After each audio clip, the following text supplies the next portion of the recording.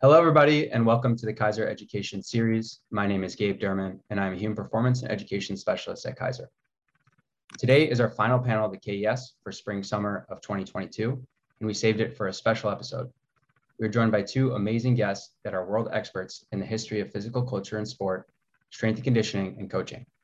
This episode will be slightly different than our usual format, as we'll do a hybrid of presentation format led by our two panelists. I'm so excited to get started. I wish we had the entire day for this, but of course we do not, so I'll get right to the introductions. Our first panelist is Dr. Jason Shirley. Dr. Shirley is a professor of kinesiology and coordinator of the strength conditioning educational program at the University of Wisconsin-Whitewater. A member of the Longhorn powerlifting team, he earned his bachelor's in kinesiology from the University of Texas, his master's from Stephen F. Austin, and then returned to Texas for his PhD in interdisciplinary sports studies. Dr. Shirley is an NSCA certified strength conditioning specialist and certified athletic trainer. He has experience as a strength coach or athletic trainer in professional hockey, baseball, football, and has also spent time as a sport coach. Our second panelist is Dr. Jan Todd. Dr. Todd is the chair of and professor in the Department of Kinesiology and Health Education at the University of Texas at Austin, where she directs the PhD program in physical culture and sports studies. Dr. Todd is the director and co-founder of the H.J. Luther Stark Center for Physical Culture and Sports, which is considered to be the largest public archive in the world devoted to the study of physical fitness, strength, resistance training, and conditioning for athletes. Recognized as a pioneer in the history of women in weight training, she set more than 60 national and world records and was included in the Guinness Book of Records for over a decade. She was the first woman to total 1,000, 1,100, and 1,200 pounds, and the first woman to officially lift 400 pounds in the deadlift and 500 pounds in the squat. She was inducted in the International Powerlifting Hall of Fame and is the first woman to work as a strength conditioning coach at a major university. Lastly, she currently serves as a director of the Arnold Strongman Classic and the Rogue Strongman Invitational. To learn more information about the Stark Center and rich history of physical culture and sport, please check out www.starkcenter.org. I also highly recommend that you get yourself a copy of the book, Strength Coaching in America, a history of the innovation that transformed sports. It is co-authored by our two guests along with Terry Todd, and is absolutely a must if you are a strength conditioning coach or fitness professional. You can find it on the UT Press website, and we'll be sure to include the link in the published episode. Throughout the presentation, feel free to drop any questions you have in the chat, and we'll allot some time at the end of the presentation and discussion to address them to Dr. Shirley and Dr. Todd. Dr. Todd, Dr. Shirley, thank you so much for joining us. Dr. Todd, I'm going to pass it to you to share your screen and get us started on this presentation. We'll take a quick 30 seconds or so break when Dr. Todd is done to transition to Dr. Shirley's portion of the presentation. How's that? Did that work, Gabe? Yep, good to go. Okay. Well, thank you for having me. And I have to do a little disclosure here because Gabe was actually my student years ago, a while back, and a great student at that time. And one of the things that made me actually do this, because I don't do a lot of podcasts, as you know, was the fact that when he was a student, he actually showed a great appreciation for strength, which and wrote a really great paper in my class as well that I still remember. So kudos to you for that. So Jason and I are going to split up history a little bit today, and I'm going to talk to you first about some early times. And obviously, in case anybody's interested, I should explain that the book that what we're talking about today is partly based on was a project that in part drove from Jason's dissertation. And so and Terry and I were both part of the writing of this book and the background and the research. And there are obviously, I'm very proud of the project, but I also just wanted to sort of give, major props to Jason because a lot of this really came out of the work that he did while he was a doctoral student at UT. And anyway, and it is a really good book. And it was actually nominated, if I can just brag a little bit more, at the North American Society for Sport History. We were the runner-up for the Book of the Year award for 2019. So, okay, so what I'm going to do is try to cover a lot of time very quickly. And I'm also going to primarily be talking in this presentation about men. And there's a lot that I could say about women, but because Jason and I are probably both going to try to do around 25 minutes or so of like presenting, I'm going to not do women today, but maybe that's a conversation, Gabe, we can have down the road at some point. or we can also talk about that in the chat afterwards, which would be very happy to do that. So I want to start with the ancient world.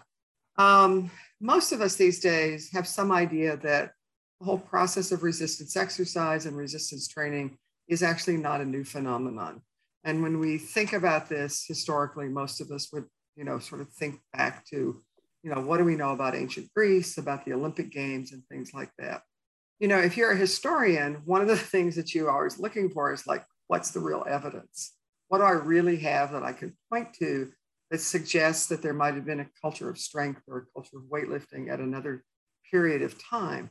And so we always often turn to ancient Greece as kind of our idea that that's where ancient training started, because we have things that we can actually point to, like these two particular stones.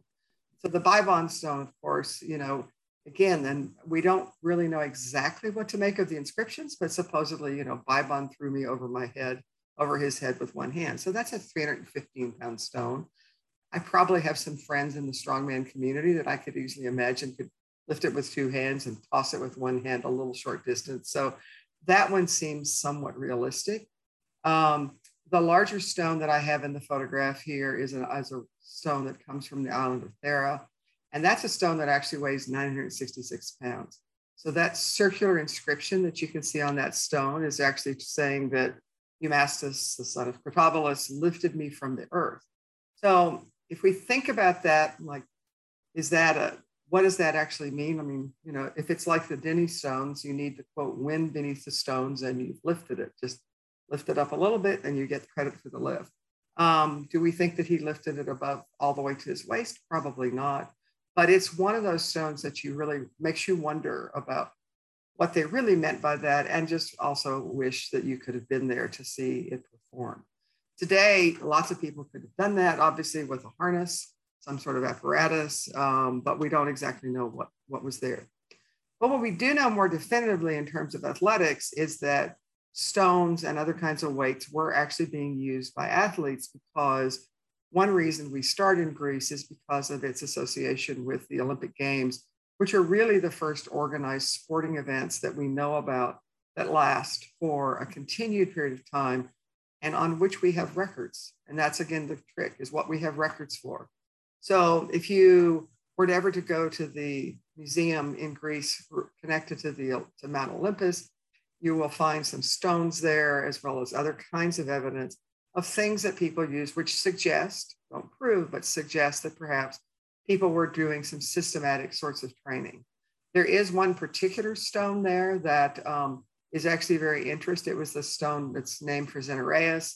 And as you can see in the content here on the slide, it's a rectangular stone, about 13 inches wide, 16 inches long, so a pretty big block, and it weighs about 100 pounds. And it's inscribed saying it was the throwing stone of Xenarrheus. So again, is this a shot put? Is this something that he does in practicing for shot put? Is it something he does to make himself stronger in his shoulders so that he can be a better warrior? We don't exactly know, but the same impetus that, causes us to put a picture on a t-shirt or to brand ourselves in different ways, people like to be known, like people like to sort of claim their records. And that's one of the traditions that we have that goes historically back. So one of the stories from ancient Greece that I would like to help debunk a bit, if I can, is the story of Milo of Crotona, the famous Greek wrestler who actually won the wrestling championships at the Olympia 6 different times. Over 24 years, he was the Olympic wrestling champion. And a lot of people credit him. You can actually open up dozens of books on how to do barbell training or weight training, and it'll talk about the fact that the father of progressive resistance exercise is Milo of Crotona. And the story that that's based on is a story suggesting that he began picking up a calf when it was small, and as the calf grew stronger, he picked it up every day. And so over time, the calf grew, Milo got stronger, and this was the secret of his strength, AKA progressive resistance exercise.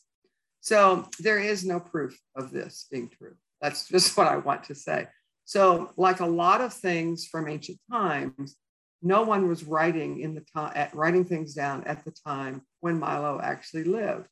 There are most of the stories of early Greece were actually recorded by people who lived 200, 300, and 400 years after the time in which Milo lived. So there are two versions of this story which actually were written in what we call ancient Greece, meaning before the time of Christ. And so Athenaeus, who is the one who actually talks directly about him carrying the bull that he is, continued to lift through the bull's life and carried it the length of the Olympic Stadium.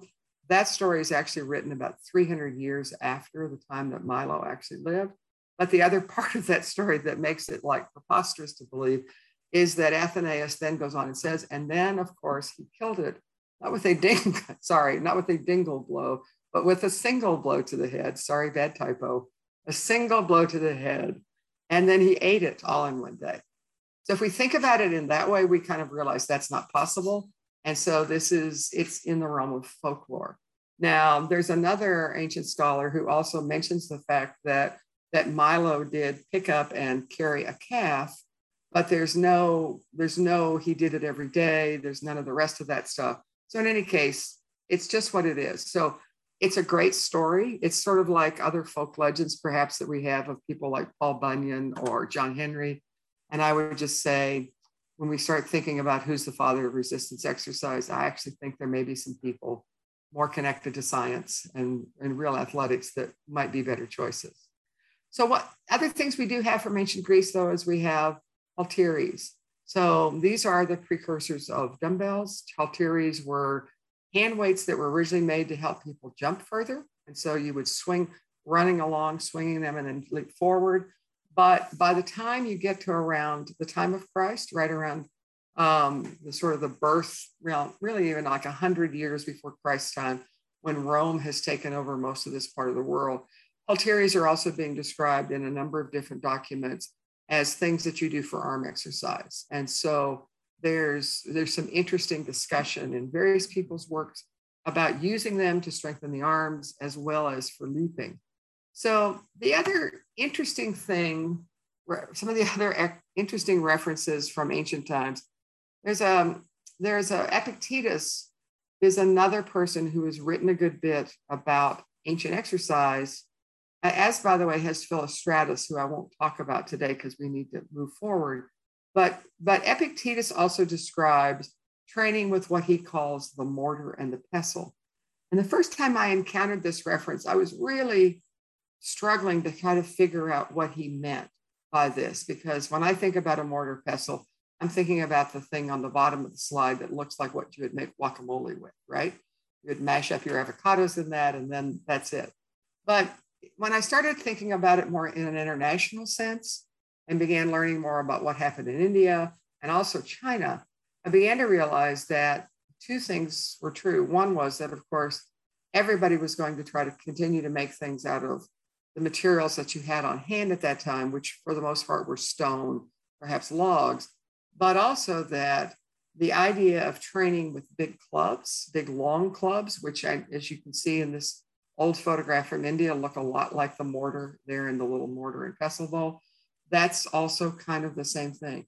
The other thing that's interesting is that in ancient China, there's also a custom of lifting these round ceremonial, what they call dings, and which often weighed multiple 100 pounds, and they would lift them up over their heads. So how does all this work? I mean, why would Romans be talking about this? Well, it's because the world was the world was already growing smaller because of trade and trade routes. And so things were beginning to migrate from China, into India and then on over perhaps into Rome itself. So speaking of India real quickly, just a couple of photographs. These are obviously modern photos, but showing some of the kinds of ancient implements that were part of Kushti training, which is, and Kushti, K-U-S-H-T-I, was the sort of ancient form of wrestling. It's still practiced in India, sorry. It's kind of a form almost of, it's partly religious in nature, partly a manhood ritual, but as a custom within the Kushti community, there's still many people who continue to train with traditional methods.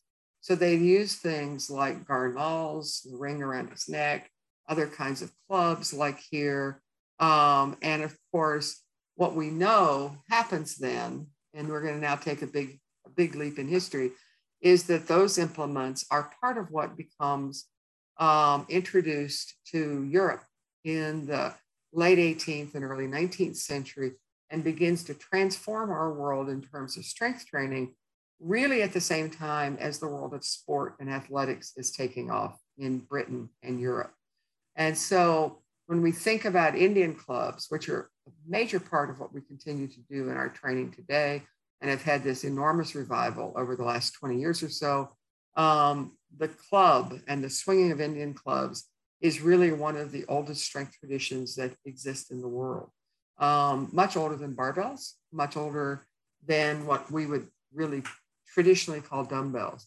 And what happens to them and how they come into Europe has to do with the fact that the British begin to go to India in the 18th century. They start taking over part of it. They introduce the East India Company and then put military forces in place to make sure that the rights of their company is being supported there properly and defended.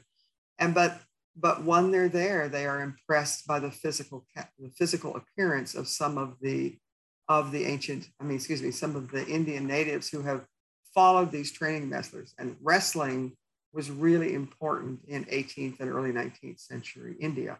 And so the British military then bring this tradition back to Britain, and it really becomes popularized around the middle of the 19th century when the man in the image on the right, Henry Thomas Harrison, gives an exhibition between Queen Victoria and Prince Albert. It's at a celebration. It's in a public park in downtown London. There are lots of people there. And Harrison, who was not a giant of a man, is able in that exhibition, he swung two 37-pound clubs.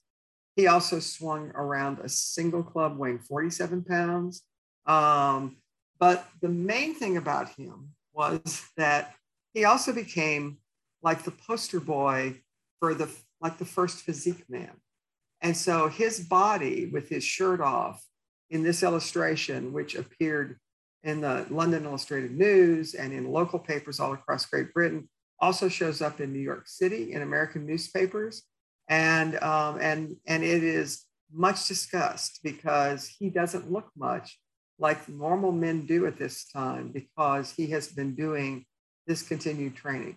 So Harrison was also the son of a gym owner, and he actually began doing public performances. He also was a champion fencer. And so he would give exhibitions where he did Indian club swinging and swordsmanship. And one of the things that he would do in his act is he would take the carcass of a lamb or sheep, and he would show his strength by cutting through with his sword the body of the animal in one swing, which sometimes didn't work, sadly. And there were some funny accounts in newspapers about maybe it took him 3 swipes, but you can imagine somebody doing that today on stage. This was just such a different time. Harrison did, however, write an important book, Indian Clubs and Dumbbell Training. And in that book, it's one of the earliest books to directly advocate the use of club training, and we're saying here resistance training for athletes. He talks about it being a good form of exercise for pedestrians, which we would now call walkers and runners. And pedestrianism, as it was called at that time, instead of track and field, was actually one of the main forms of sport that was emerging at mid-century. So shifting gears slightly, I wanted to talk a little bit about how and when we began actually sort of looking scientifically at strength and how that begins to impact what we do as strength and athletics develops in the 19th century.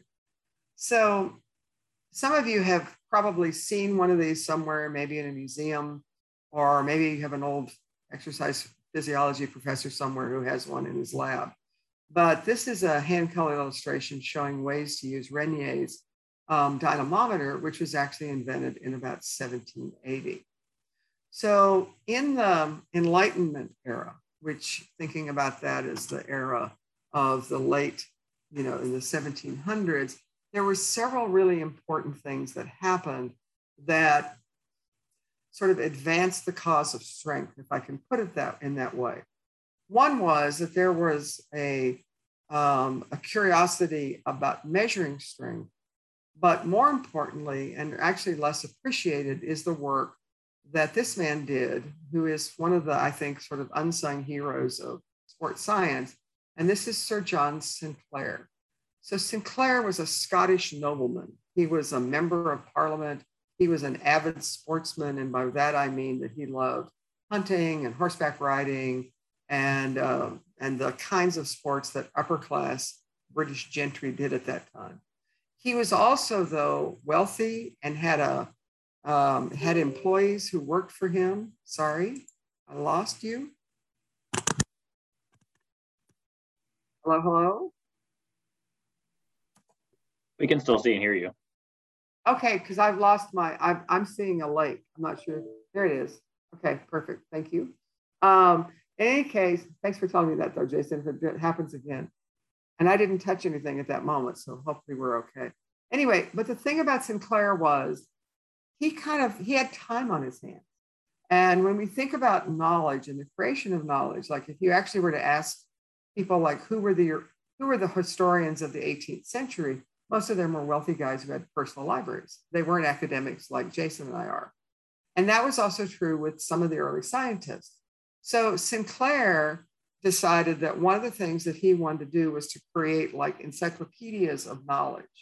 And so he did this huge survey of agriculture in Britain and created this multi-volume thing on agriculture in Britain and Scotland. He also was very interested in health. And so one of the things that he did is over a period of years, he had his assistants and secretaries working on trying to create like the Wikipedia of health information.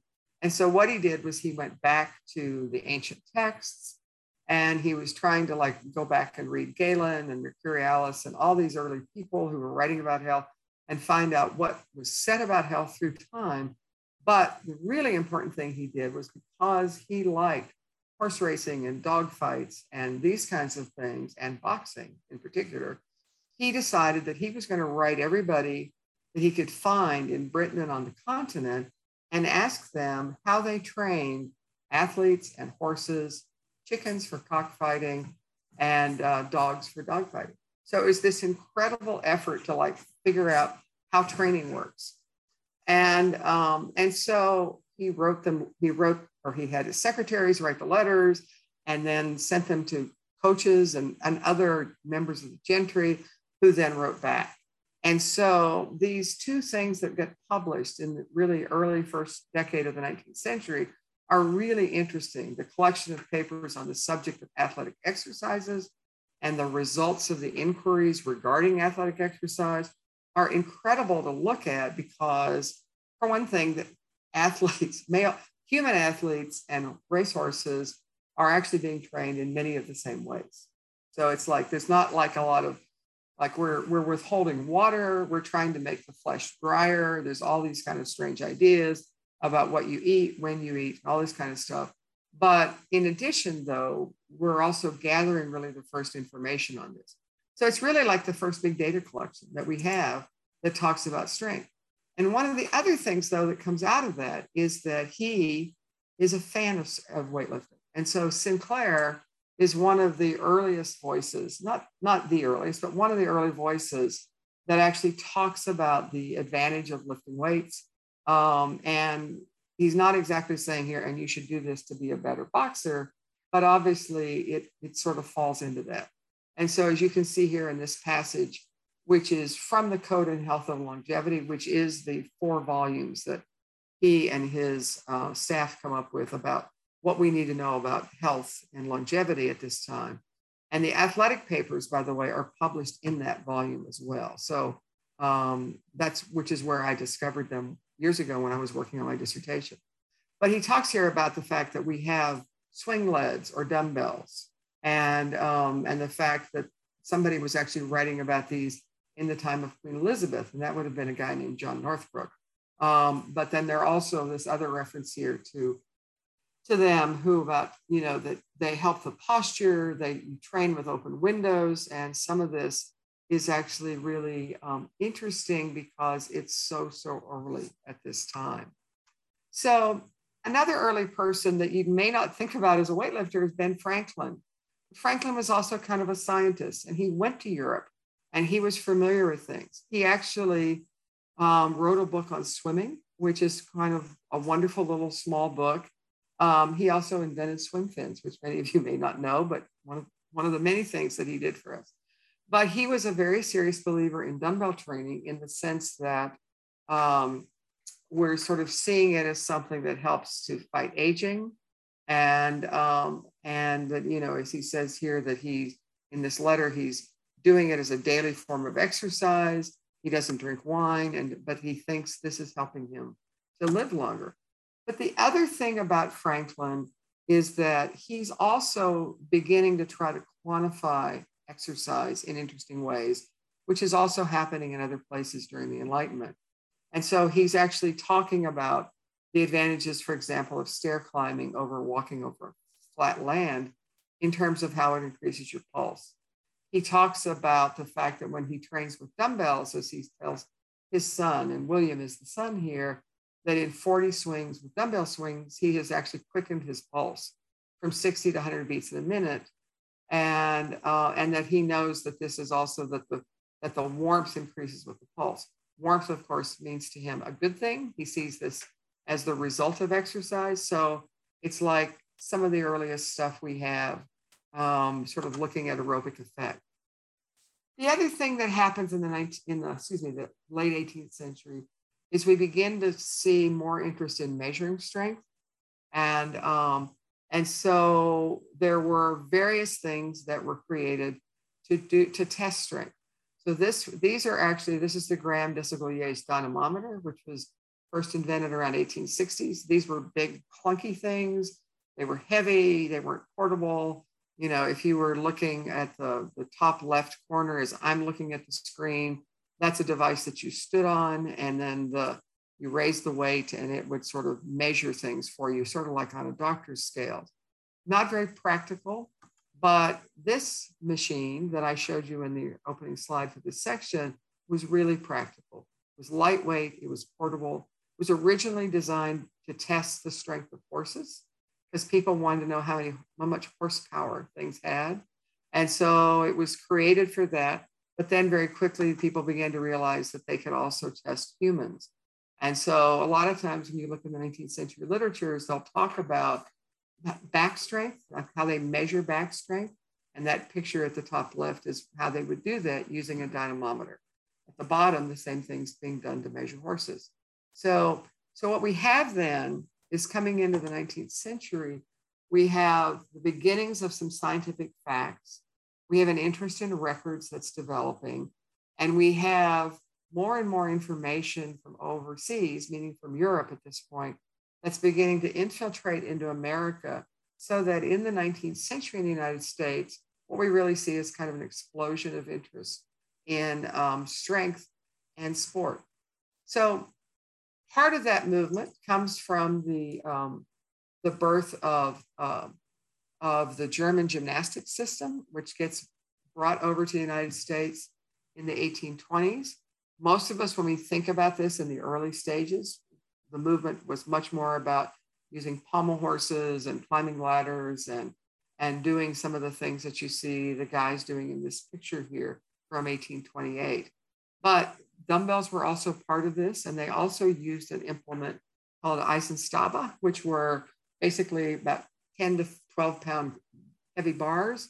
They didn't have globes on the end like a barbell, but they were heavy enough that you could do things overhead.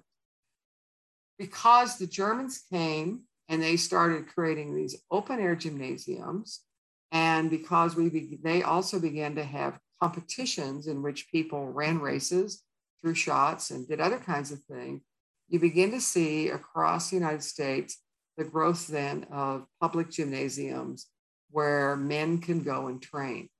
If you look at the first 30 years of the 19th century, a lot of those gyms were actually not just barbell gyms, of course, but they were places where you went to learn boxing, In some cases, they also had shooting ranges in the bottom where you could shoot guns and practice things like that. And many of them taught fencing and swordsmanship. The couple of important gyms I want you to remember if I'm talking to my class, one would be William Wood's gym, which opens in New York in 1835. Wood is the big guy in the center there. And his gym emerges right around the same time that, say, baseball is going to begin to take off in the United States. Boxing is going to begin to become a much bigger sport. Rowing is growing in participation, and it won't be too much longer before rowing will become our first recognized collegiate sport. Wood himself went to Yale and was a rower for the Yale during that time. And so he's a guy, as you can see here, who loved to go and compete in sport. He then opens a gym, and because he's an athlete and he's good, other people then come to him, just like we now go to the gyms of the superstars to learn from them. And so he becomes this big figure in the emerging sport world of the 19th century. Now, the two other men that are sitting with him, as you can see here, is Henry Biermeier on the left, and then beside him, this guy, if you can see my mouse, is William Buckingham Curtis.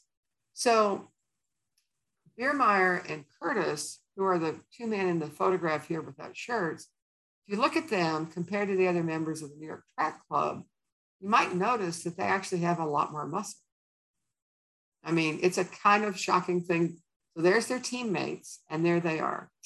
So Biermeier and Curtis come to New York City after the Civil War. Curtis has previously been living in Chicago, where he actually ran a gym for a guy named Ottignon, which was like a chain gym. There was one in New York, and then they opened one in Chicago that Curtis ran. And anyway, he's involved in weightlifting in many, many ways.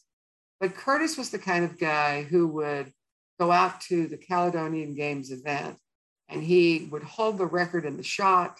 He would hold the record for the 100-meter dash. He would hold the record in the mile. And then he very likely would go back to the gym and do some weightlifting event because he was just this sort of extraordinary superstar athlete. They were really both exceptional guys. They moved to New York City.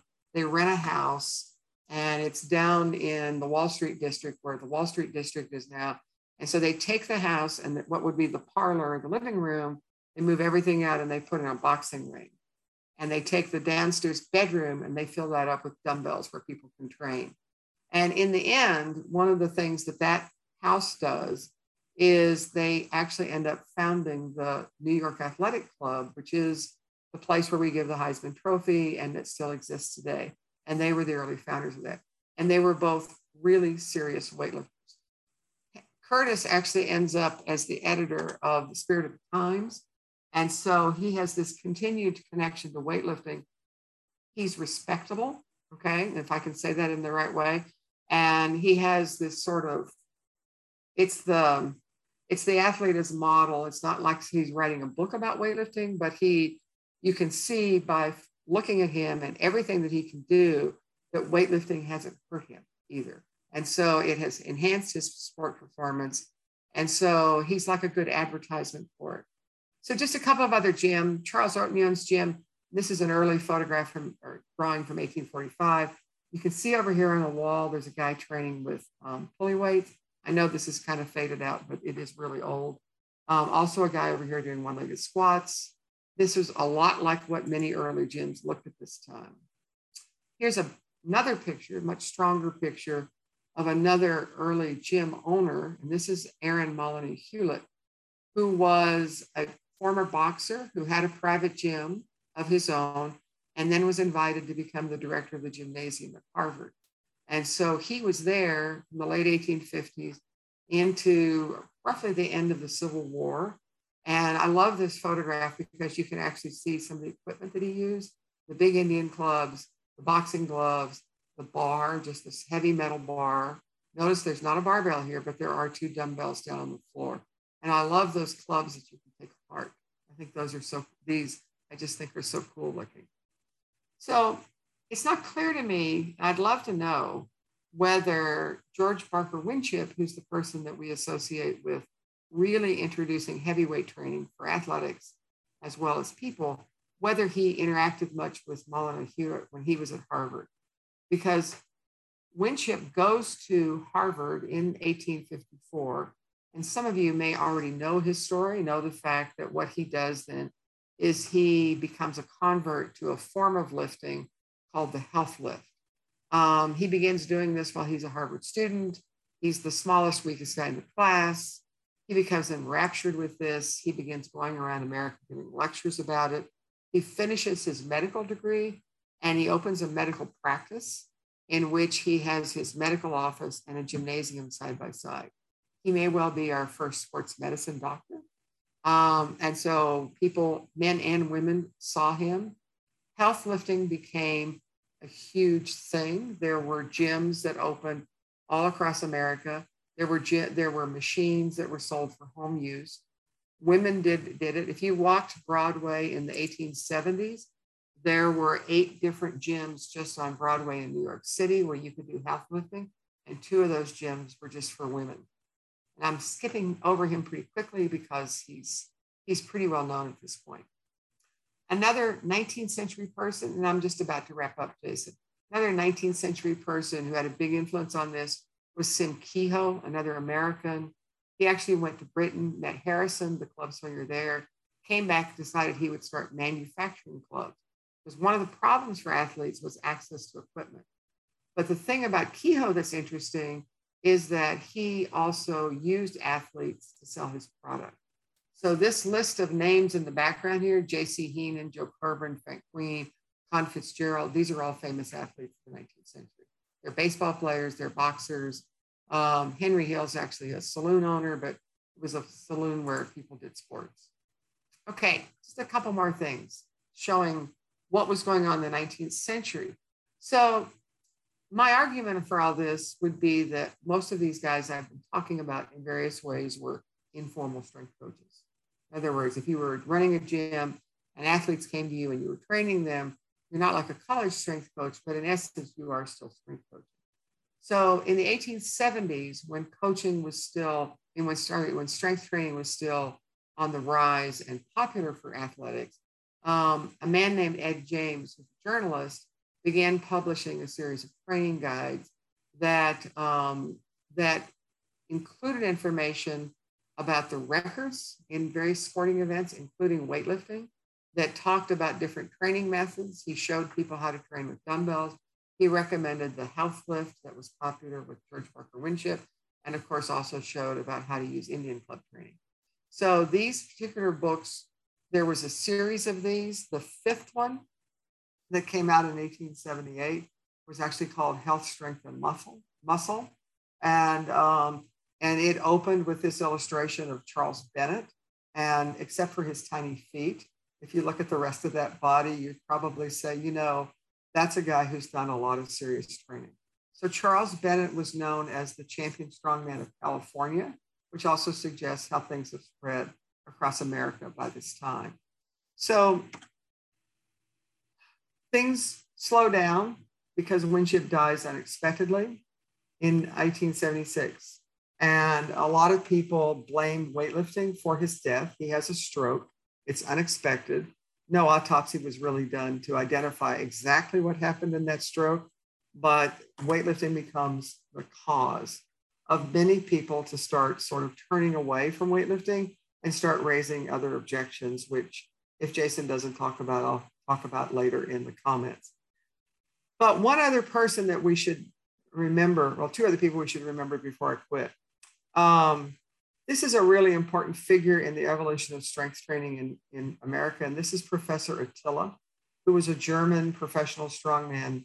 His real name was Louis Durlacher, and he actually was the man who trained Eugen Sandow. He was his training partner. He came to America in 1893. He opened the gym that you can see in this bottom picture here. And this is actually, he's sitting actually back in this back corner here. This is in downtown New York City. That's a lot of iron in that gym. This is a long way from just having Indian clubs. And I include this picture so you can kind of get a sense of what was possible by this time.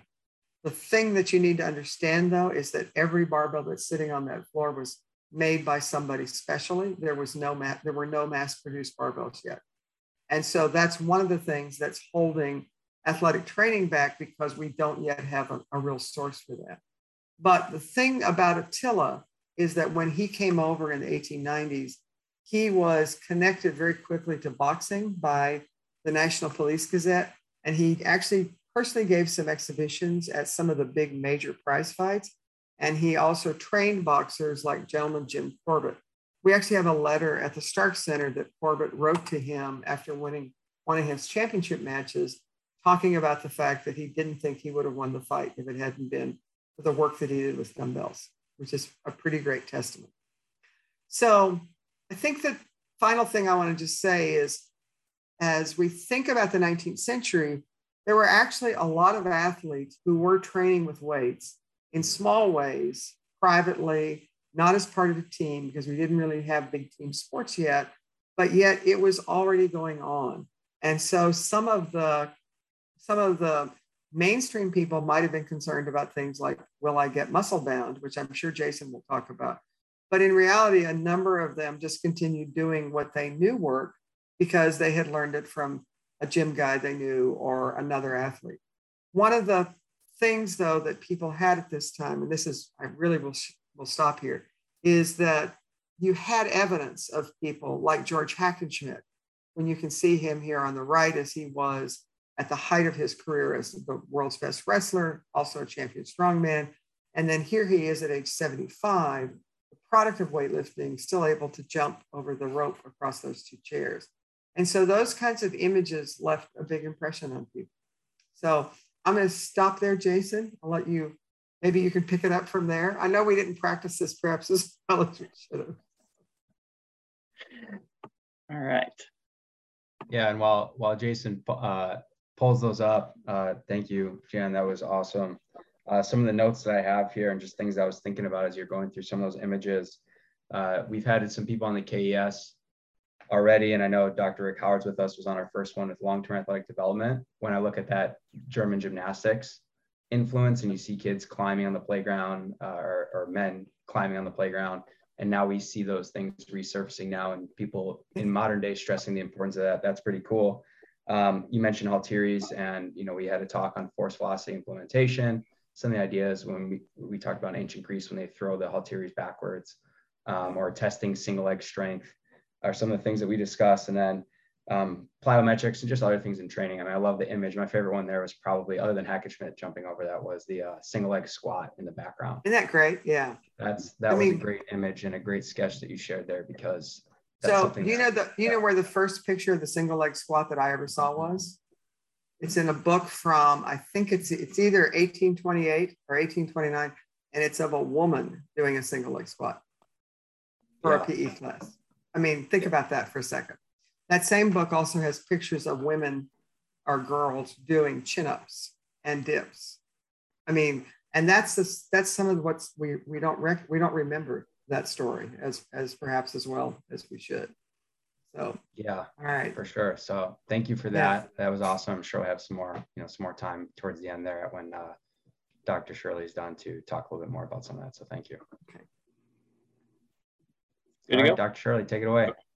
Cool. So when I was an undergrad at the University of Texas back in the late 90s and early 2000s, I was fortunate enough to have Dr. Terry Todd's class. And at the time I was aspiring to be a strength coach. Like, that was what I wanted to do for a living. And so one of the things that he mentioned in class was that there was a time where coaches didn't want athletes to lift weights. And in fact, if they did, they would threaten to kick them off the team. And so as someone who had grown up playing interscholastic football in Texas in the 90s, where if you wanted to be on the team, you had to be in the athletic period, you had to lift weights, it was just part of the deal. I couldn't believe that people would believe that lifting weights could hurt athletic performance, and in fact would go so far as to kick athletes off the team if they lifted. And so there are myriad examples of that. One of the or some of the ones that stick out. So this is Clarence Biggie Munn, Biggie being the nickname. So he was a football coach at Michigan State during the 1940s, very successful football coach. And as an example, he had a really good running back whose name was Richard Berger, and he threatened to kick Berger off the team if he caught him lifting weights. And he said directly that that's in fact bad for you to lift weights, but instead what you needed, or what Berger needed in that case, was to get a heavy construction job, right? So it's sort of weight training in another form.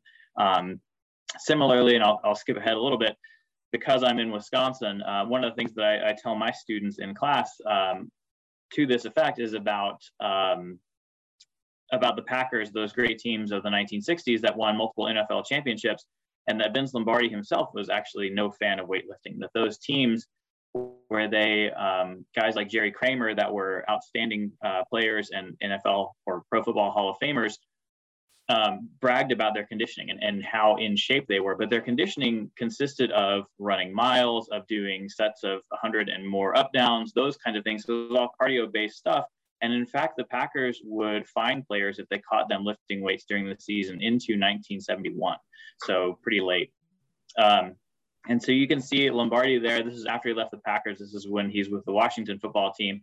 And he's demonstrating a device called the Exergenie. And so basically what that is, it's a pulley system that would connect to the fence and then or to something else immovable. And so then you would use that as a resistance. So they did things like this. They did isometrics during the 1960s, but they weren't allowed to lift weights. And so, like I said, was striking to me that those great, really dominant teams of the 60s wouldn't lift weights, right? And so how did that come about? Like, one of the basic idea of the book, when people ask me, what's the book about, or what's your dissertation about? The basic idea is, how did we go from this world where coaches would threaten to kick athletes off the team if they caught them lifting weights, to now we have professional strength and conditioning coaches who make almost $1 million annually to teach people how to lift weights? Like, that's a huge paradigm shift. And so how did that happen? Essentially, there were sort of two schools of thought feeding into the idea that lifting weights would hurt performance. One is this sort of anecdotal idea of, if you lift heavy weights, you're going to become muscle bound. And so there's kind of two things that feed into that as well.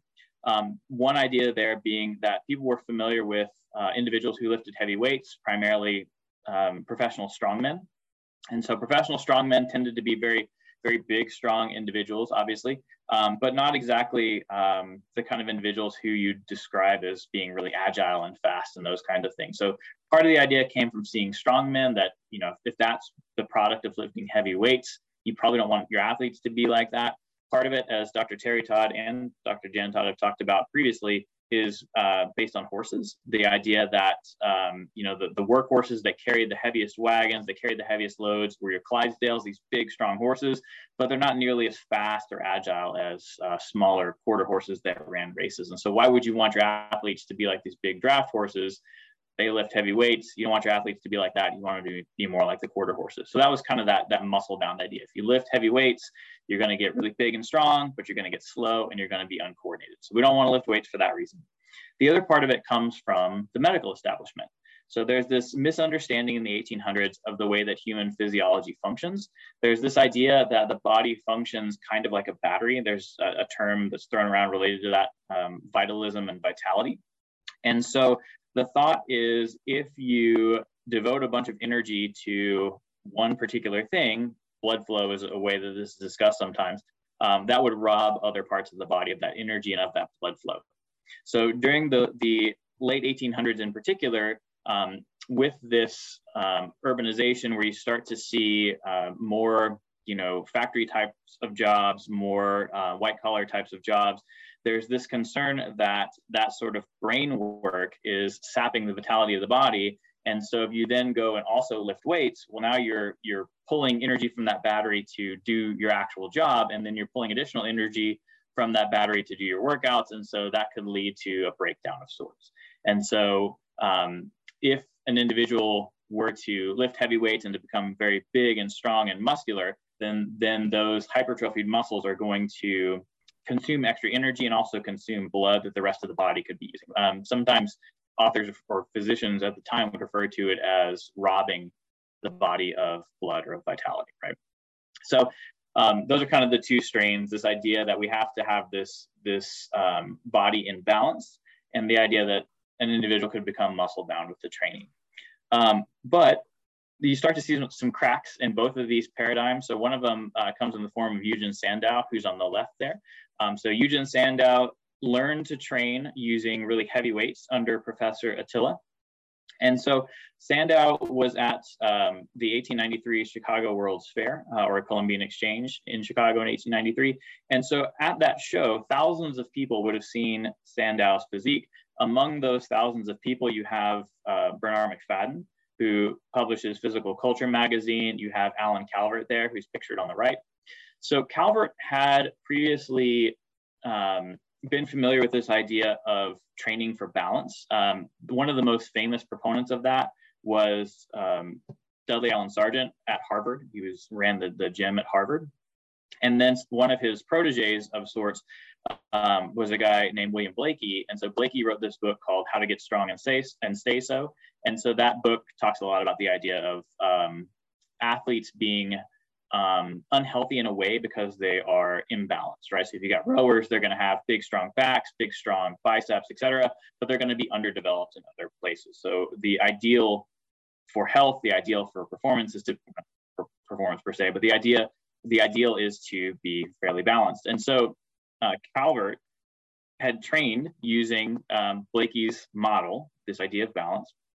And so then he sees Sandow and realizes that the physique that he wants to be able to get really strong is not going to be developed using these lightweight, high repetition kind of things. And so he starts to look for implements to be able to do the heavy kind of training that he'd like to do. And he finds out pretty quickly they're not commercially available.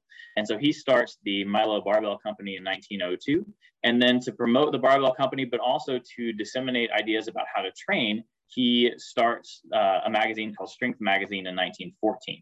And so that magazine, fairly early on, talks about individuals like wrestlers and boxers who train with weights, but overtly refutes the idea of those athletes becoming muscle bound. So in particular, I remember an article talking about a boxer where Calvert, or the author of the article, talked about how this boxer really, really fast. And so obviously weights hadn't slowed him down.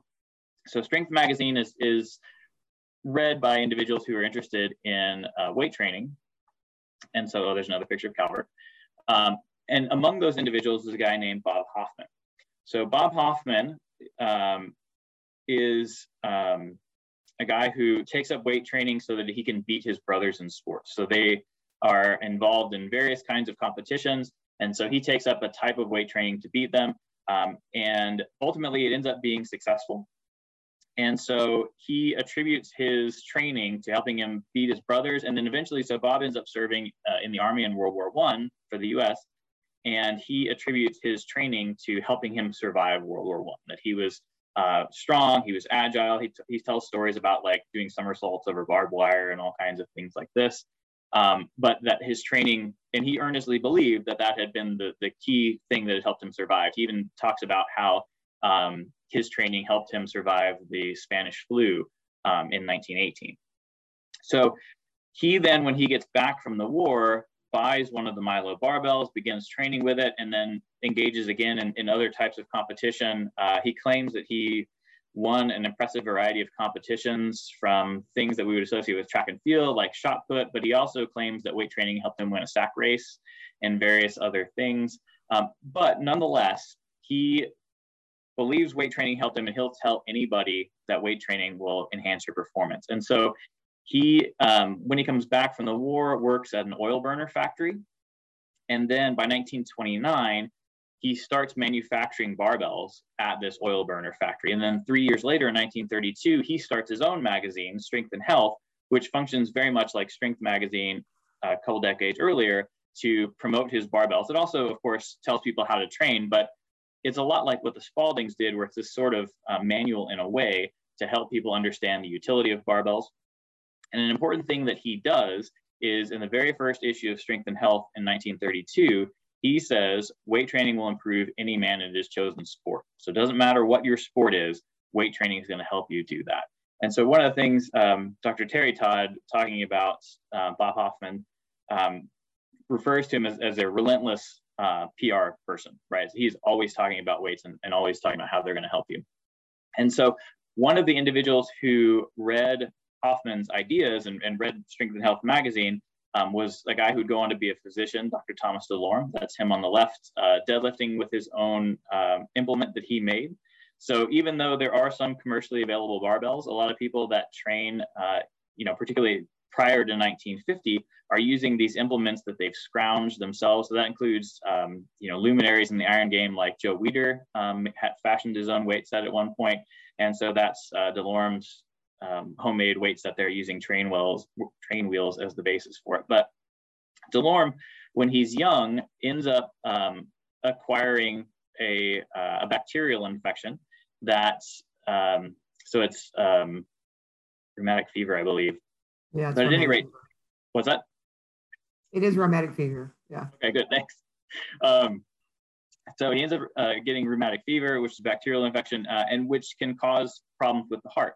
And so the doctors at the time tell him that there's this sort of joke in the physical culture magazines that all the doctors would prescribe at the time were the 3 R's: rest, rest, and more rest. And again, that idea kind of goes back to the thoughts about vitality, that if you've got disease that's sort of sapping your energy, if you are too active, then that's going to make it worse and make you sicker. And so what you want to do is just rest and recover. That's all you can do. So basically that's the doctor's only advice to him, is to rest. And so DeLorme is laid up in bed, resting. And in that process, though, he decides that he's going to make himself healthy and strong again. And so he starts reading medical books, but he also starts reading these physical culture magazines and begins his own training. And again, his primary magazine that he's reading is Strength and Health. And so he takes up his training program and eventually becomes quite strong, strong enough that he's able to go and perform weightlifting or a weightlifting demonstration at the halftime of an Alabama football game. And so again, that's a key part of his recovery. And so ultimately, though, he ends up going to medical school. And so he goes to medical school at NYU in the early 1940s, and he ends up in the Army in 1944. And he's stationed at Gardner General Hospital in Chicago. And so at the time, in keeping with that idea of the 3 R's of rest, rest, and more rest, when individuals are coming back from the war with various orthopedic injuries, they are typically prescribed these very rest-based protocols. And what resistance training they do is very low intensity, high repetition stuff. So a lot of the fairly common protocols would be sets of 20, one or possibly a few more sets. And they do those 3 times a day. And then they were instructed, or the therapists were instructed, if the muscles appeared to be tired, then go ahead and stop, right? So you always stop at the point of fatigue. And so then the individuals would progress from these very lightweight protocols directly to games. So you go from that to now you're playing some sort of a game. So things like basketball or baseball, those kinds of things, where you've got still, in the example of a knee injury, you still got a fairly weak knee that you've done some high repetition, low intensity training for, and now you're going to go put it in this really unstable environment where you're changing direction. And of course, there tended to be a lot of re-injury. The outcomes weren't very good. And so there was a young paratrooper who came to DeLorme at the hospital in Chicago, and he'd basically gone through those protocols. He hadn't recovered, and he was a fellow weightlifter, or had been. And so they decided to initiate this weight training protocol where his name was Thaddeus Kowalik, was the name of the paratrooper. They do this heavier weight protocol that's basically knee extensions, really relatively heavy knee extensions. And so with that, Kowalik makes this pretty impressive recovery from his ACL tear that he suffered in the course of his service. And so after that, after Kowalik's pretty impressive recovery, more individuals come to DeLorme and ask if they can perform a similar protocol, get good results. It kind of spreads to the hospital, which then spreads throughout the Army and becomes the protocol for rehab. So that system becomes known as progressive resistance exercise. So that is the system that becomes 3 sets of 10.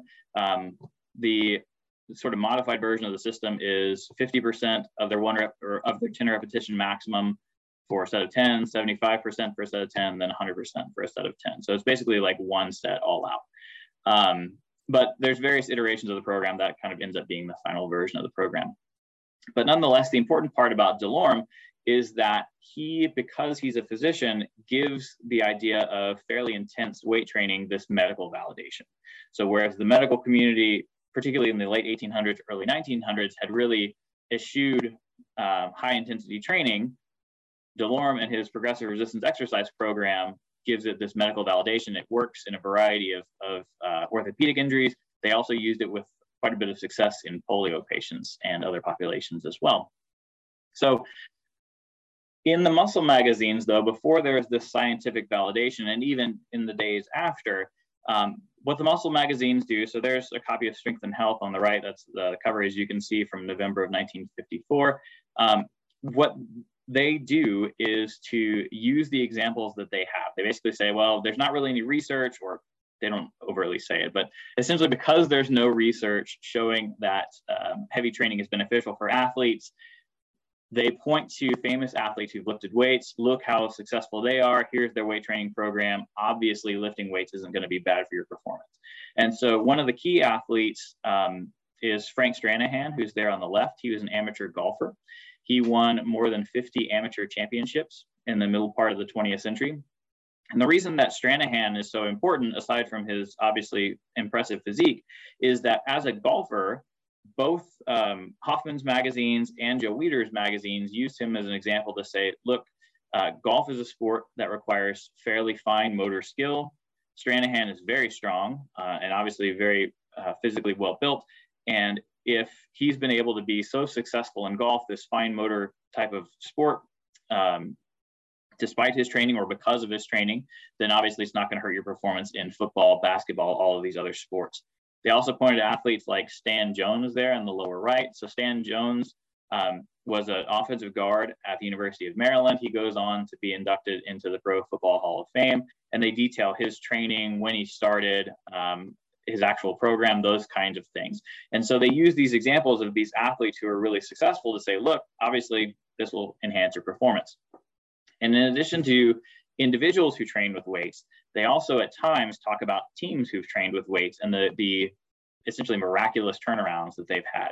So this example comes from the Chicago Town Club swim team, and it's notable because it's showing an entire team of female swimmers lifting weights. But one of the stories that the magazines like to tell a lot in the 1950s was of these teams who decided to take up weight training on a team-wide level and just this huge turnaround that they experienced. So for example, the University of Washington Huskies in 1958, their season record in football is 3-7.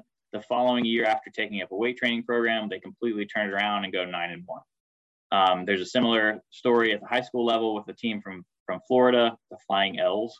They go from a losing record one year, there's a team-wide weight training program. The next year they go 9-1, right?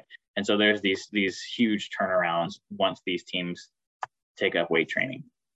So Bob Hoffman is the guy who, is perpetually promoting the utility of lifting weights to enhance performance, but he wasn't the only one. So Joe Weider, who typically we associate more closely with bodybuilding, Joe Weider also promoted the utility of lifting weights for athletes, going so far as in 1963, starting a spinoff from one of his magazines, which was Mr. America, that becomes All-American Athlete.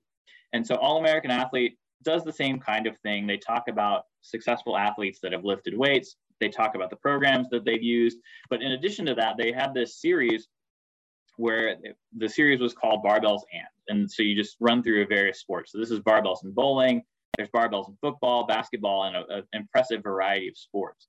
But the gist of this series, what they would do is, you can see there, is they would say, okay, here's the bowling motion. So you're getting plantar flexion here, you're pushing off, getting contraction of gastroc soleus, etc. So how would we strengthen this motion? So then we'd do heel raises to strengthen this. You're getting some knee extension at number 2. So we're going to do half squats to facilitate knee extension.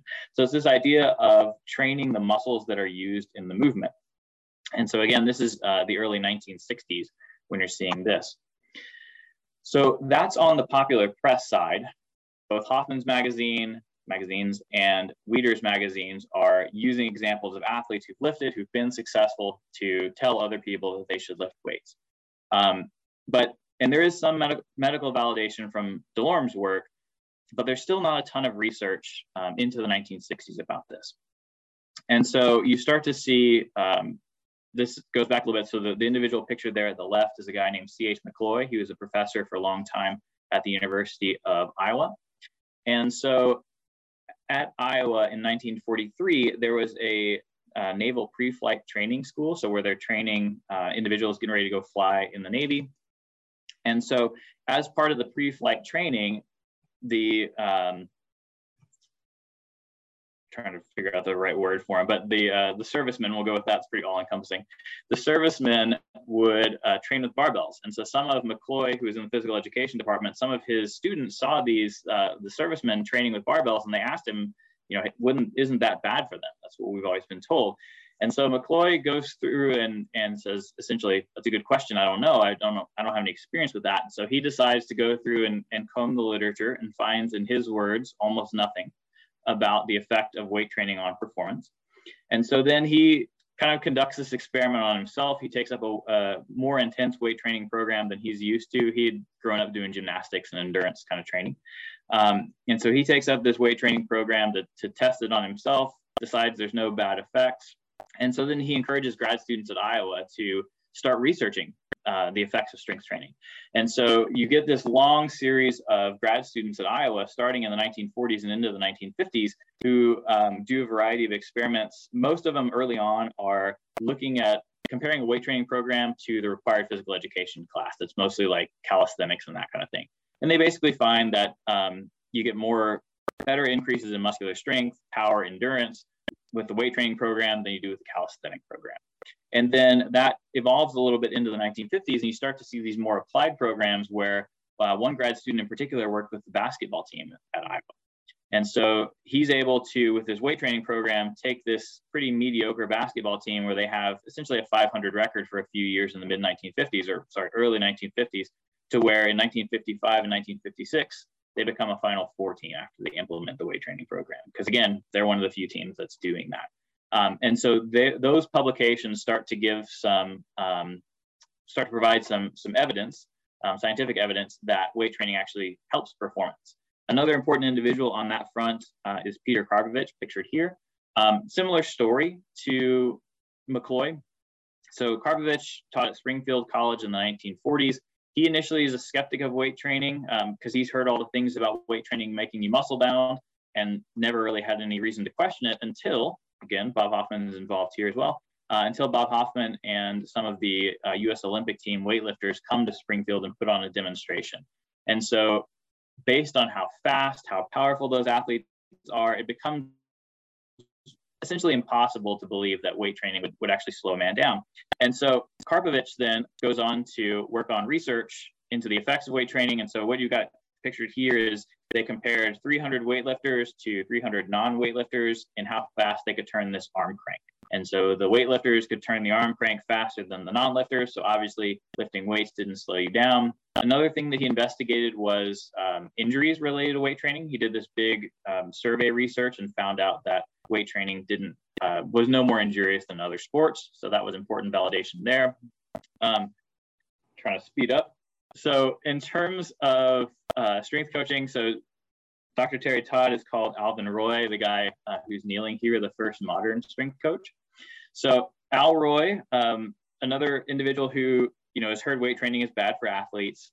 He gets to work with Bob Hoffman in 1946. He, while he's serving in the Army, gets to work with the U.S. Olympic weightlifting team and help them in their European tour. And so with that same kind of thing, as we just saw with Karpovich, where he sees these U.S. Olympic weightlifters and realizes that, in fact, they're very powerful athletes. And so obviously weight training isn't slowing them down. And so when Al Roy gets out of the Army and comes back to Louisiana, where he's from, he makes an offer to the high school coach at his alma mater, Estruma High School, and says, hey, I'd like to implement a weight training program for your football players. And so the coach is initially resistant, but the team had a pretty rough season in the prior year, which is 1954. They'd only had one loss, but they lost to their crosstown rival. And there starts to be some muttering about, replacing the coach because they didn't get into the playoffs and those kinds of things. The coach, his name's as James Big Fuzzy Brown, decides that maybe weight training is worth a shot because they're not doing well. So maybe we'll give it a shot. And so they start this team-wide weight training at the beginning of 1955. The team starts training in January. And it's a pretty simple program. It's squats, bench press, calf raises, those kinds of things. And they do this program from January all the way up to the beginning of the season. Over the course of those 9 months, only one player fails to gain at least 9 pounds. So you've got this team full of athletes who's been training for 9 months, much bigger, much stronger, much faster. The team the next year goes undefeated. They win the state championship game 40-6, which is the largest margin of victory in the state championship games at the time. And so very, very successful. They're led by Billy Cannon. And so Billy Cannon's pictured here doing deadlifts. This is him on the cover of Strength and Health. He's a running back for Estruma, but then goes on to LSU. And at LSU, he wins their first Heisman Trophy and helps them to their first national championship. He's joined in the backfield by Jimmy, whose last name escapes me at the moment, but that's okay. By somebody who would go on to the Hall of Fame as a running back for the Green Bay Packers, which the fact that I can't remember a Packer name is brutal, but that's okay. So basically Roy then, he starts out with his high school, Estruma High School in Baton Rouge, turns it around for them. They go on to win the state championship. He then goes on to LSU, works with them. They go on to win a national championship. And then Billy Cannon wins the Heisman. And then Al Roy moves on to professional football from there. And so he has other jobs. He's not full-time as a strength coach. He has his own health clubs and those kinds of things. So like I said, Dr. Terry Todd has called him the first modern strength coach. And then Boyd Epley has been called the first full-time strength and conditioning coach. So that's a picture of Boyd Epley there on the left. So Boyd Epley is at the University of Nebraska in the late 1960s, and he's actually there as a scholarship pole vaulter. And so when he's at Nebraska, he ends up getting hurt. He has a back injury that keeps him from competing in track. And he works with the athletic trainers to set up a rehab program. But prior to coming to Nebraska, Boyd, like a lot of these other individuals in the story, he's familiar with the muscle magazines. He's been reading them. He actually started training. He lifted with a bodybuilder when he was in high school, as a junior in high school. Started this bodybuilding program with somebody at a local gym. That really helps him develop physically, and then he's able to parlay that into a really good performance in the pole vault, and then eventually into track at Nebraska. But in the course of all that reading and that experience training, he's familiar with bodybuilding programs. He's familiar with Olympic weightlifting. He's familiar with the programs of powerlifters to some extent as well. And so while he's out with this back injury, he's working with the athletic trainers to develop a rehab program, but he's also kind of crafting his own program using what he knows from all of those other sources. And while he's there, that's a picture of him as a kid lifting.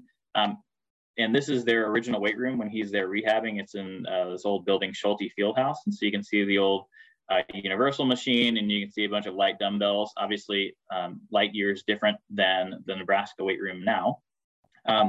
But while he's there in the weight room rehabbing his own injuries, he starts to work with some of the other injured Nebraska athletes.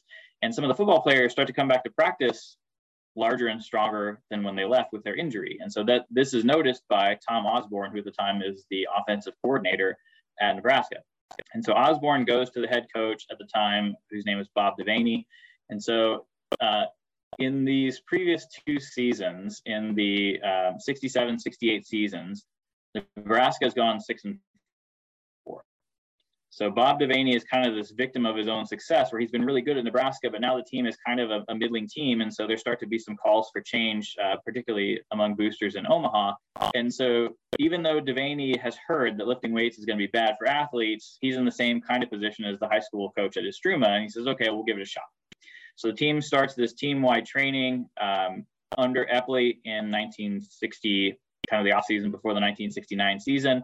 They experience this big turnaround as well. In 1969, they go 9-2. They smash their big rival, the Oklahoma Sooners, 44-14. They go on to win the bowl game, very big. And so then Epley is placed in charge of the program by 1970, and the team goes on to win back-to-back national championships in 1971. And so you get this this clear evidence that with an individual who knows what they're doing running the weight training program, you can see this huge improvement in performance. And there's a couple of more photos of Epley.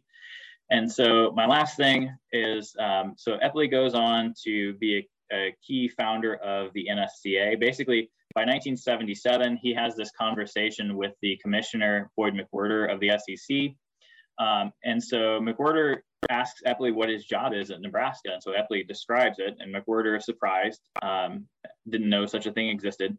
And so essentially Epley decides, hey, we need to get some recognition for our field. We need to organize. And so he sort of spearheads this campaign to connect with other strength coaches across the country and create this organization, this umbrella organization, which initially is the National Strength Coaches Association, to help unite strength coaches and to help sort of disseminate best practices. So they go from disseminating best practices or talking about programs that individual schools do to, as best they can in the early 80s, trying to disseminate what research is out there on strength training, which is still not very much in the early 80s, to kind of by the mid 80s, they're sort of sponsoring their own research. And then they have a research only journal by 1987, which is what becomes the Journal of Strength and Conditioning Research.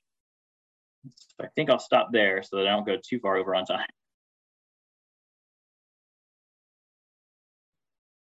Yeah, I mean, that's some pretty tremendous information that you guys shared. And I'm looking back at this and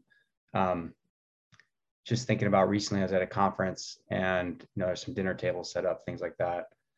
And I'm sitting there at the table next to Boyd Epley, and they're honoring specific coaches. Jeff Madden just got inducted into Hall of Fame for coaching, a big honor. And he's sitting there with Boyd Epley and starting kind of with this presentation. It's kind of fresh in my memory. And then, we have Dr. Todd going all the way back to ancient Greece, and then into Benjamin Franklin.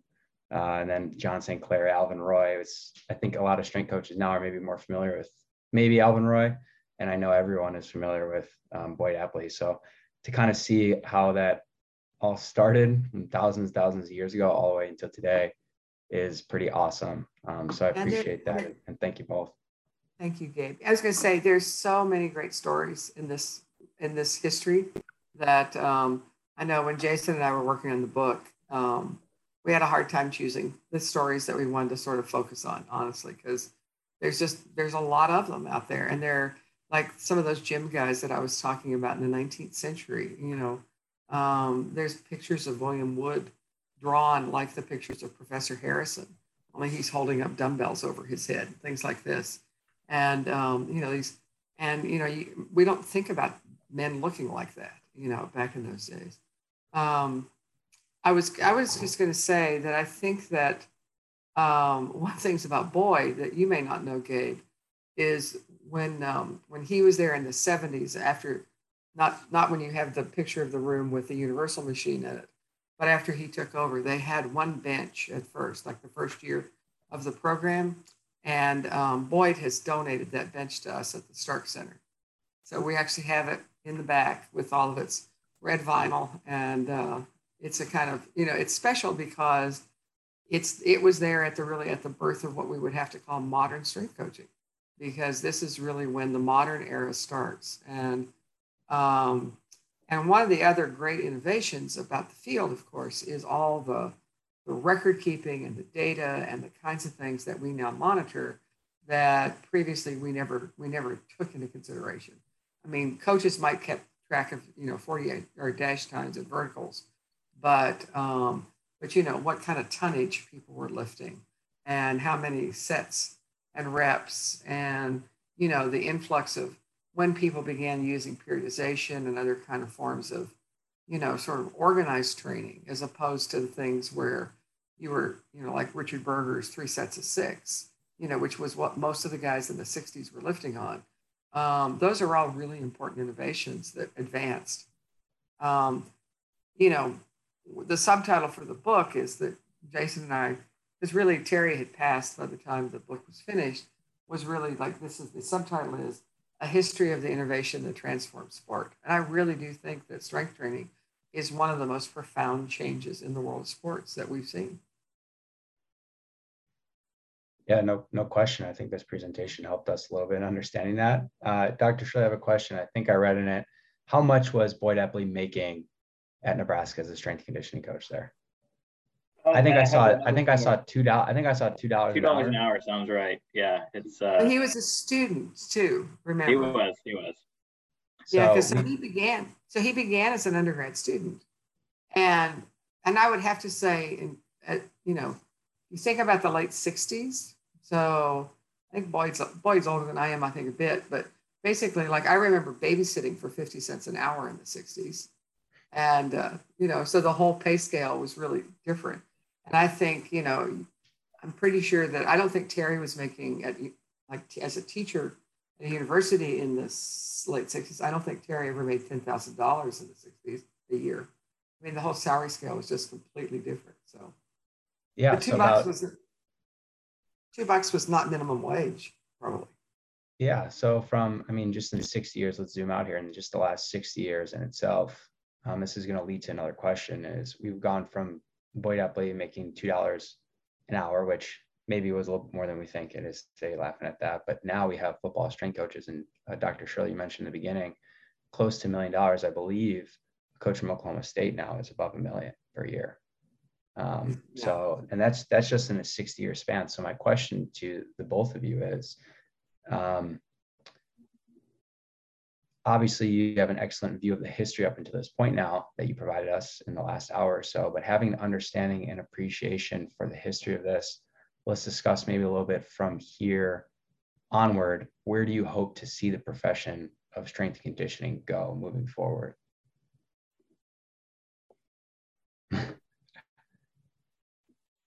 I'll start, and then you can take over. So I think one thing that I would just say, and this isn't like where the whole field goes, I still wish we could see more women involved in strength coaching and coaching male athletes as well as female athletes. I think about Andrea Hootie and some of the women like Meg Ritchie Stone, who obviously have proven the competence that they have. And I know there's lots of other women out there, but we don't see many women in head jobs still. And so I think that will change over time. I think that, feminists would want to talk about the Old Boys Network, which I think still functions a good bit within strength coaching. But I think that would be definitely a transformative change. But the other problem on the other side of that is that a lot of women still feel like they want a male coach, because there's that idea, like, do they really feel comfortable that the female will know what to tell them to do? And that's continued to be somewhat of a problem.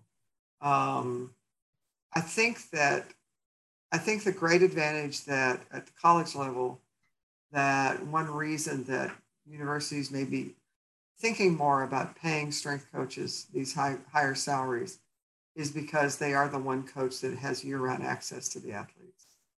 And that's going to be increasingly important with the new changes related to amateurism and funding and these kinds of things.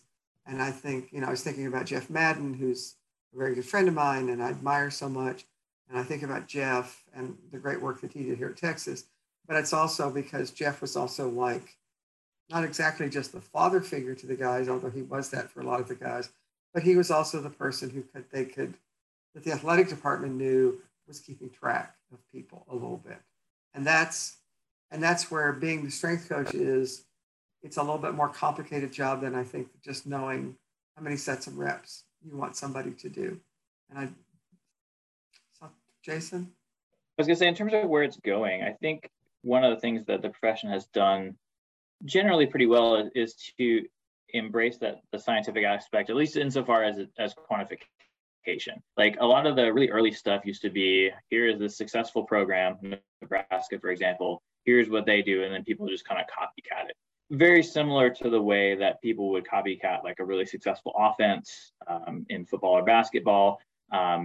And so I think now there's a lot more effort to measure things, to put numbers on them, and then to base decisions on those numbers, right? So with some of the new technology, some of the wearables and those kinds of things, where they can look at athlete loads and then vary them depending on those kinds of things. So I think that's been good. Is rather it's really evolved from not just seeing what successful programs do and doing that to being more like independent practitioners making decisions based on data. So I think and hope that trend will continue. Well, great. Well, we're getting to the end here, and I have some closing remarks. But before I do, just again want to say thank you so much to both of you. And if you have any other, parting words or anything else you'd like to add, now would be a great time if you'd like to. I just wanted to, sir, thank you and thank Kaiser for letting us do this. I mean, I really applaud the effort to try to have an educational outreach as part of the company. I mean, I think that's really brilliant. And I was actually thinking when Jason was talking about Bob Hoffman, that really that's what Bob was doing with his magazines. He was like trying to educate the public so they understood the value of what we were doing. And now we're doing that on the internet with podcasts and other kinds of things in the same way. So anyway, so thank you, Gabe, for letting us do this. And it's always nice to talk about the book. And I have to say that Jason and I collaborate on a lot of work together. And so it's always also fun for me just to get to see his face. So thanks for that. Yeah, didn't have anything to add, but I really appreciate the opportunity. It was fun to do, and it was fun to kind of go back and prepare for this. So I really enjoyed the opportunity. Yeah, absolutely. Well, I think it was really cool, at least just listening, like this Sinclair, when Sinclair reaching out to people across and asking them, what are they doing, taking note of what people are doing. It's well, like and it's and 200 years later, same thing. Yeah, I can send you some copies of that if you want to see it. But because the first one that comes back, the letters, it's not a publication. It's like there were maybe like 40 copies printed, and a lot of it is just longhand letters of people. But it's what's in them, and it's that. And essentially, you're being advised that you're training a racehorse. That you change the food, you change the diet, all this kind of stuff, and then when you start looking at what they're saying about humans, it's pretty close. So it's that there, and it's because we don't have a profession yet, which is really what Jason and I were talking about in the book is like, how do we go from the really weightlifters and people running gyms were by a lot of the physical education community considered to be like crackpots. I mean, we weren't considered like experts because we were in physical culture. And so to go from where we were to now to, a strength coach earning $1 million a year at a major university, that's an astonishing transformation. Even if it's a century later, it's just an astonishing transformation. So, yeah, no question. Well, yeah, that's all the time we have for today. And a big thank you to our attendees that joined us live for the KES. A huge thank you to our two panelists, Dr. Jan Todd and Dr. Jason Shirley. We appreciate their time and all their knowledge they shared with us today about the history of strength and conditioning profession. Please be sure to give them both a follow on social media. Dr. Todd on Twitter and Instagram. She's super active. She's got a lot of great stuff. So make sure she give you a follow. And Dr. Shirley on Twitter as well. And the Stark Center as well on Instagram is definitely one to follow. So make sure you look up the Stark Center, see what's going on over there. If you want to learn more about the history of sport and physical culture, visit www.starkcenter.org. It's a great resource that we cannot recommend enough. If you ever get the chance to visit Austin, Texas, the Stark Center is a hidden gem on the UT campus. It's located in the north end zone of Darrell K. Royal Stadium, and it'll absolutely blow you away. We also include a link to the book, Strength Coaching in America. Make sure you pick up a copy. You won't want to put it down. And undoubtedly, like today, we'll develop a greater appreciation for the profession of strength conditioning. This discussion will be publicly available on the Kaiser Fitness YouTube page, and the audio will be up on Spotify as well under Kaiser Education Series. Thank you to everybody that joined us today and over the last few months for any of our KES panels. We hope you enjoyed them as much as we did. It's been an honor to be able to sit down and learn from incredible practitioners that we've had on. Season 2 of the Kaiser Education Series will be back in September, and we look forward to continuing to share quality human performance education. Thank you and have a great day. Thanks, Gabe. Bye-bye.